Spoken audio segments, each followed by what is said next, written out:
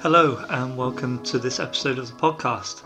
We have Matt Fellows, co-founder of Pactflow. We discuss starting Pactflow to recently being acquired by SmartBear. We discuss the open source community and maintaining multiple languages. We also touch on the personas within contract testing and integrating a performance budget within your pipeline. It was full of great conversation and I'm so happy to get Matt on the podcast. It's a really good one, so enjoy. Hello, Matt. Welcome to the podcast. Yeah, g'day, Lewis. Thanks for having me. It's great to be here. My first podcast. Your first? That surprises me. I think you've got a few firsts now, but yeah, I think I've done lots of public speaking, but I've never done to my knowledge, I've never done a podcast. Fair enough. Cool. So yeah, tell us a little bit about yourself. What did you do before you got into Pact and contract testing? Yeah, I guess I've been in the industry about 20 years, I think now, almost. Yeah, my last job, I was a principal consultant at a company called Dias. Basically, we're an Australian boutique product development, consultancy. Kind of did end-to-end, development from user experience, design, obviously through all the engineering cloud and then out to market as well, and even actually build some physical products. So that's a really cool place to work. I love working there. I worked there for about 7.5 years, and I got to work at some of Australia's largest companies like Seek Jobs, National Australia Bank, the NIB, large insurance company, the University of Melbourne, and Swoop Aero near the end of my tenure there, working on some IoT projects. So I kind of worked across the full spectrum of cloud and transition to cloud and DevOps and obviously APIs and microservices. And it was actually kind of on my first client at Dias out at Seek was where I first got exposed to Pact actually, and on my project. And so we were taking quite a large monolithic .NET application actually of all things, and we were splitting that and deploying that into the cloud. And that was their first public cloud workload, their first real foray into kind of DevOps and all of this kind of agile delivery as well as microservices. So kind of had the big three going on there, and contract testing was this thing we're looking at doing with this new tool called Pact, which I'd never heard of at this point in time. And at the end of that project, it was really formative for me in my career, I think, going forward, because it was only a couple of months project, the first one anyway, and they went from deploying once every couple of months, this big thing, and it was a huge effort of multi-teams. You get together, a big whiteboard, right? This sort of the train view of the world, and all the different Scrum teams would come together and try to coordinate what they would need to do to get this release out the door. And inevitably, when the release went out, it would take hours to do the actual release. Something would go wrong somewhere, and it would all need to be back out, right? And you'd have to sort of figure it out. So going from that to literally deploying in 7 minutes, so hit the commit. Wow. 7 minutes later, it was in front of a customer. It was just transformative for that particular team, and I was just super energized by seeing how that all worked together. And Pact was part of it. It wasn't the main thing. There was some DevOps stuff there, obviously, in terms of ways of working and the cloud. But the contract testing was really key to shifting the way we actually built and test software, and critical to obviously the release pipeline. So I got really excited by that.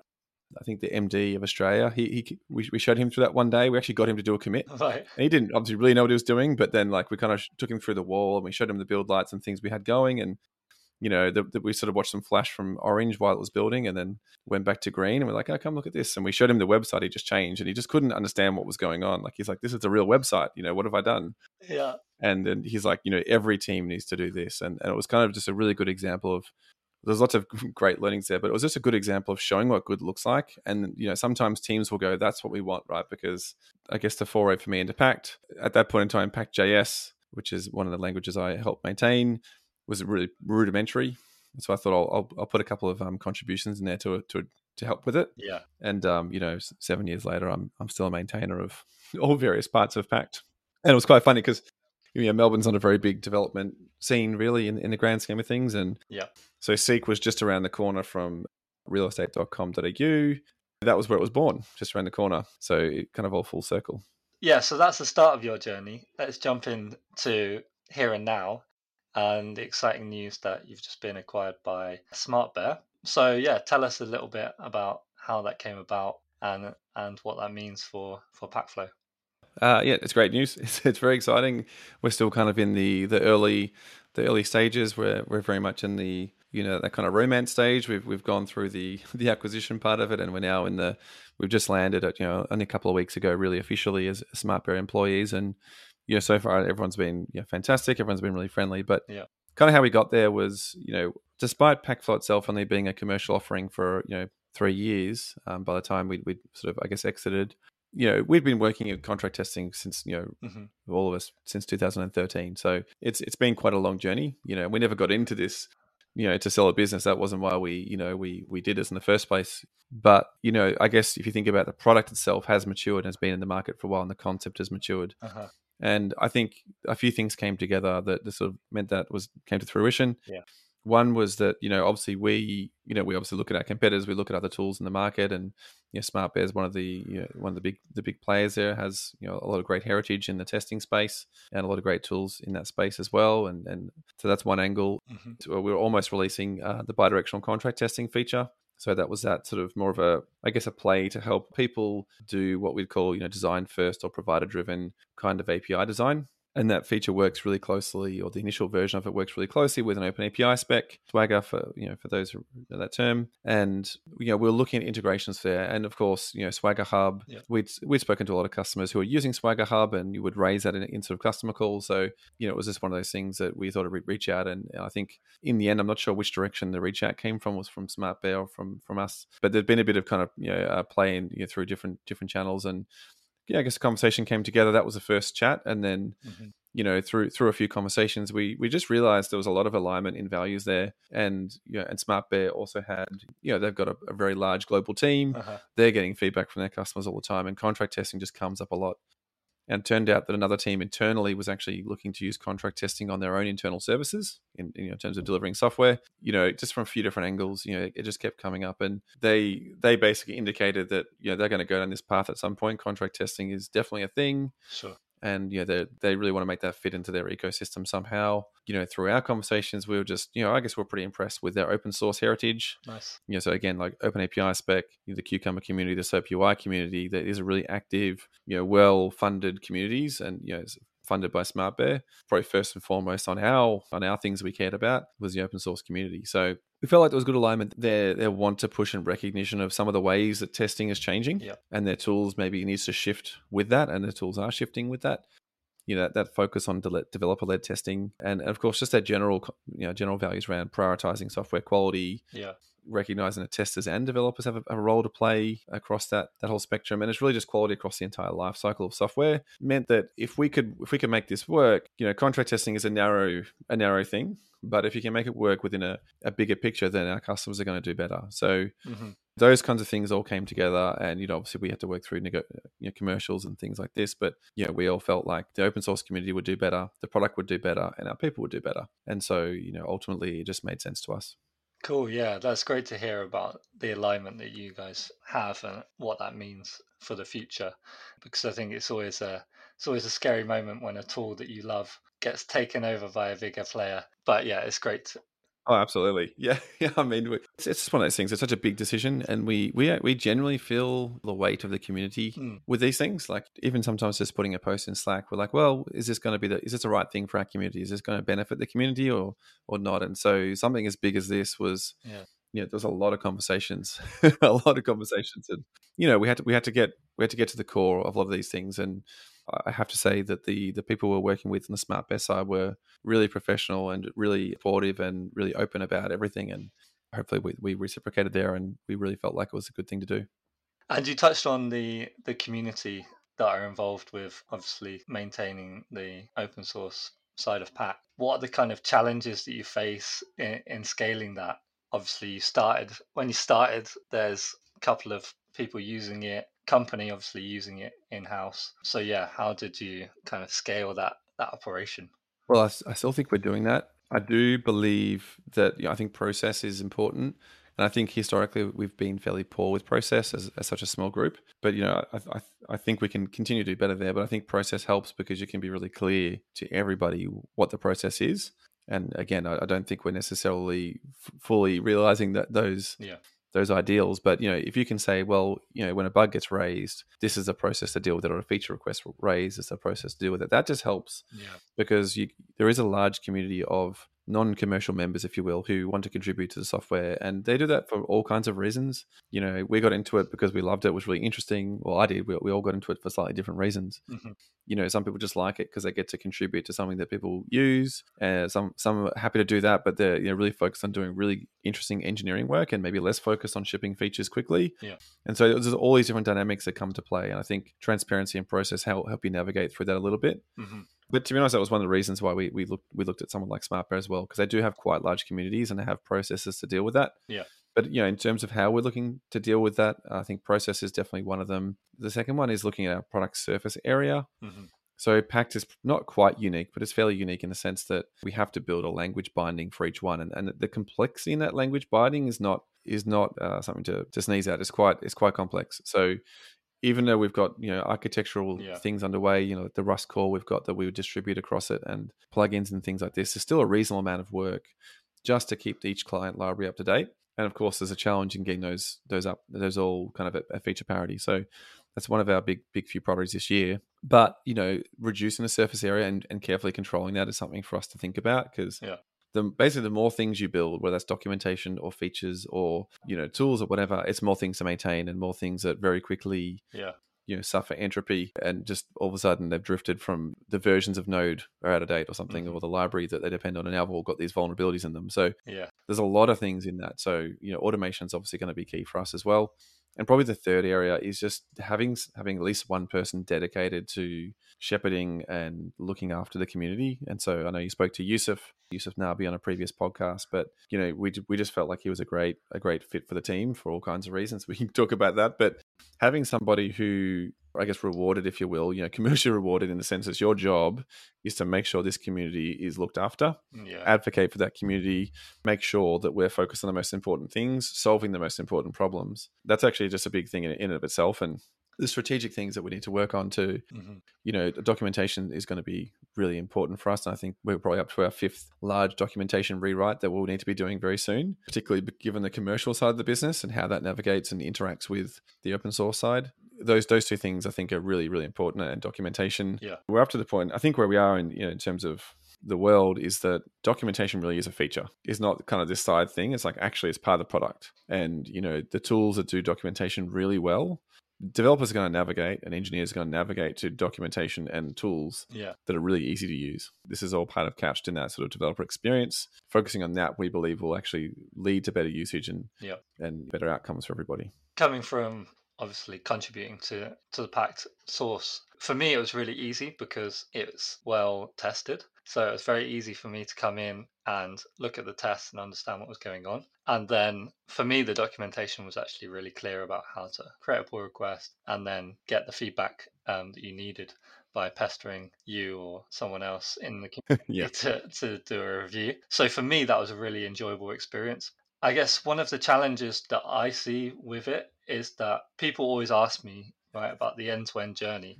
I guess that's where the different frameworks, it's quite difficult to understand. Okay, once I've written the tests over here, what do I do next? Do you know what I mean? And so I guess that's one of the challenges with the documentation side of things, is because you're in a GitHub repo creating your consumer test and then you publish it and you're like, oh, now I need to go to a different repo to understand what I need to do. Whereas people like it all in one place, don't they?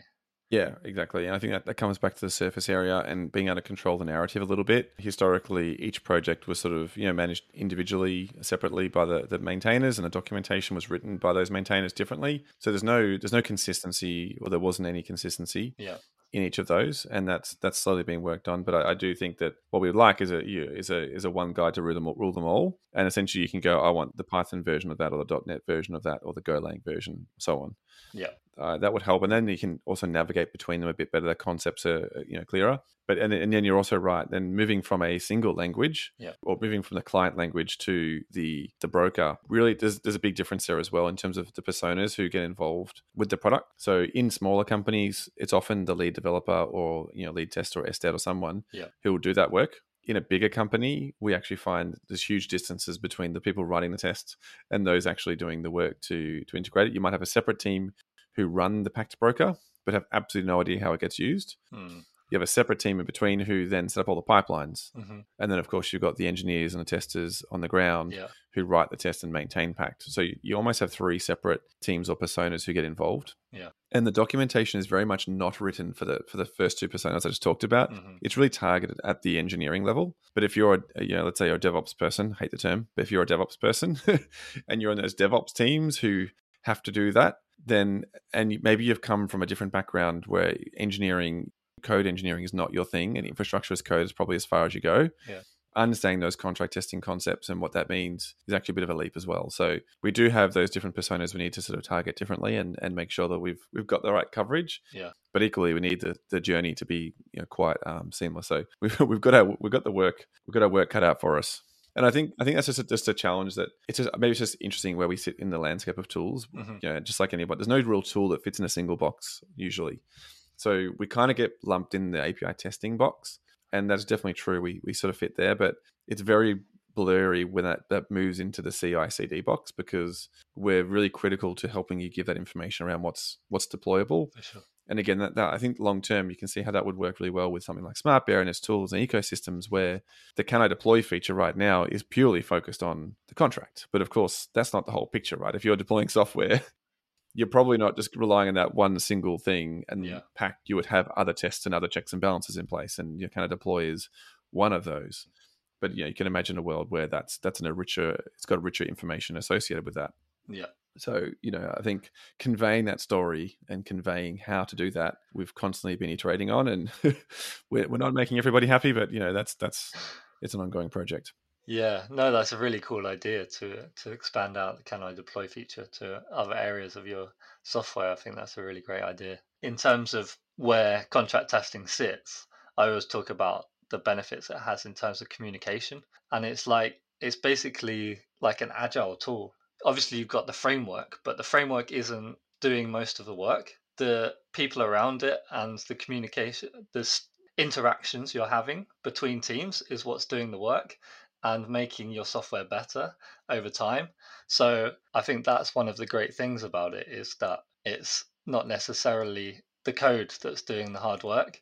It's the actually building the quality around it. Yeah, 100%. I think just going back to literally my first touch point with Pact ever back in 2014 on that project, we had a QA on the team. His name was Joel, and actually when he started doing this, one of the first things we did was we looked at let's say we looked at the pyramid.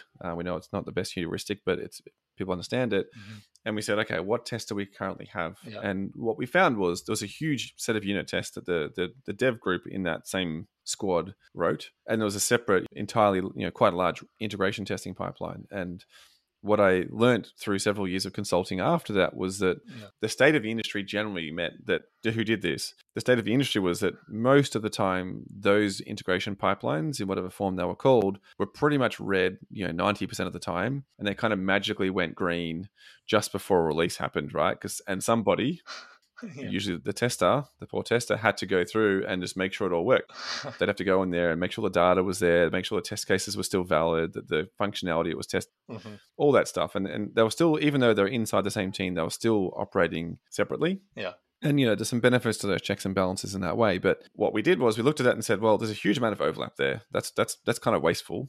We don't need that overlap. And we basically said, okay, these ones here's all the tests that are running really slowly and are costing us time in our pipeline. We actually put a performance budget into our pipeline. Yeah. And, about 15 minutes is usually what I would set a budget at in my CI pipelines or my CD pipelines, because anything longer than 15 minutes now, when you've got a production issue, it's minimum that time plus, however long it takes to fix a bug. So your mean time to recovery starts to fall apart. And since then, we've learned that mean time to recovery is actually a really good thing to optimize for.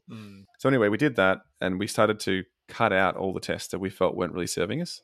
And we erred on the side of we'd rather get decent coverage and feel pretty comfortable and use contract testing to give us some extra, confidences, fix things really quickly if they come up, knowing that they're probably not going to be big issues given that we're testing them and we're getting these things out really quickly and we're constantly getting in front of product people rather than try to cover everything beforehand. And of course, the context here is we're talking about a web application this is kind of similar to a LinkedIn type product. So the consequences of a small bug weren't going to be financially or commercially terrible. It wasn't like a payment would go to the wrong bank account or something, and all of a sudden someone has lost $1 million. So that context helps, I think. But we cut it all back. And, of course, Sure. Coming back to this whole thing around the roles, Joel's feeling a bit uncomfortable here that we've sort of kind of just removed most of what he was doing as a job, right? What is my job now? But, fast forward a little bit. At the end of it all, he realized, hang on, all those automation tests, actually a lot of that work was not very interesting for starters. And he was just spent time debugging code and tests. And what he got to do at the end of it was actually focus on the value and focus on coaching and focus on much higher level value. So what he was doing was valuable, but not very valuable, if that made sense. Whereas he actually got to use his brain. I think what he said was, I got to use my brain. Now I get to use my brain, Yeah.